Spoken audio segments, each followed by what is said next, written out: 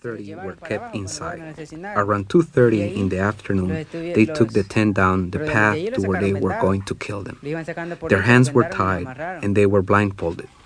Later, we heard 2 grenades and machine gun fire. Luego de eso ya les dejaron ir dos bombas y después ráfagas.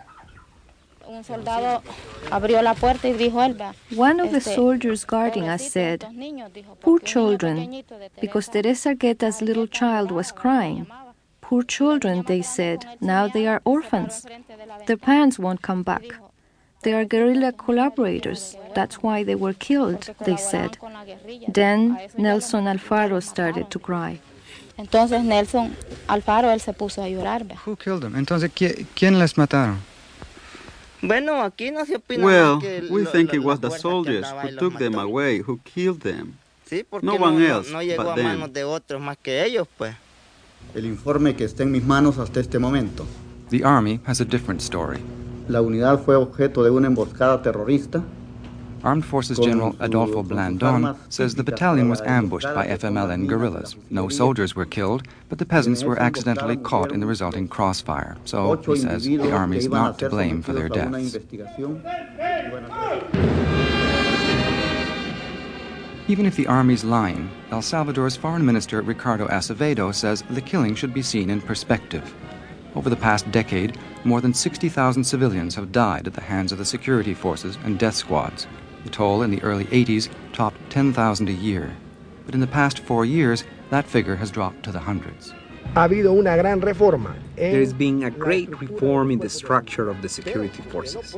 But in a war, you cannot control all actions and all activities. If you count up all the time, all the hours and days when they are involved in war conflicts, 99% of that time they respected human rights. There is only 1% that escapes control. So on balance, the respect for human rights in El Salvador has to be seen as positive. Tiene que ser positivo.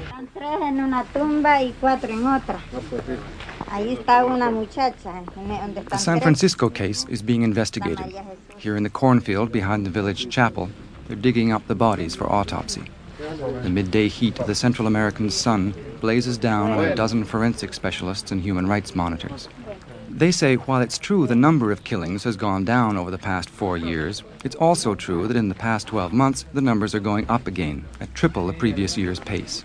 They say because no military officer has ever been brought to justice for such crimes, the structures that produce violence in this country haven't changed. Shovels uncover the corpses. The stench of death pushes the watchers back from the grave like an unseen hand. Maria Julia Hernandez of San Salvador's Roman Catholic Archdiocese Human Rights Office pulls a handkerchief around her face against the smell. We find that the bodies were shot on the back of their heads. They have powder burns of the shots. And they were shot very close because they have these powder burns, about 10 centimeters, more or less. So it's impossible that this kind of wounds would be made by a crossfire. The guilty ones were soldiers of the army, the battalion Jiboa. They killed the campesinos.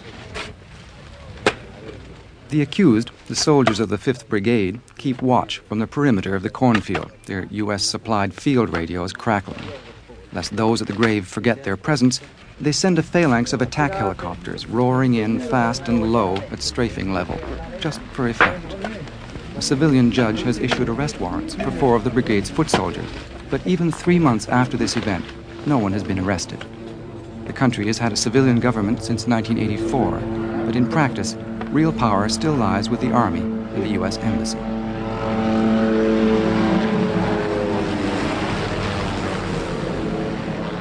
We always have a great hope that someday, in one case, there is going to be justice. But until now, the military, they are untouchable. They have not been brought to justice.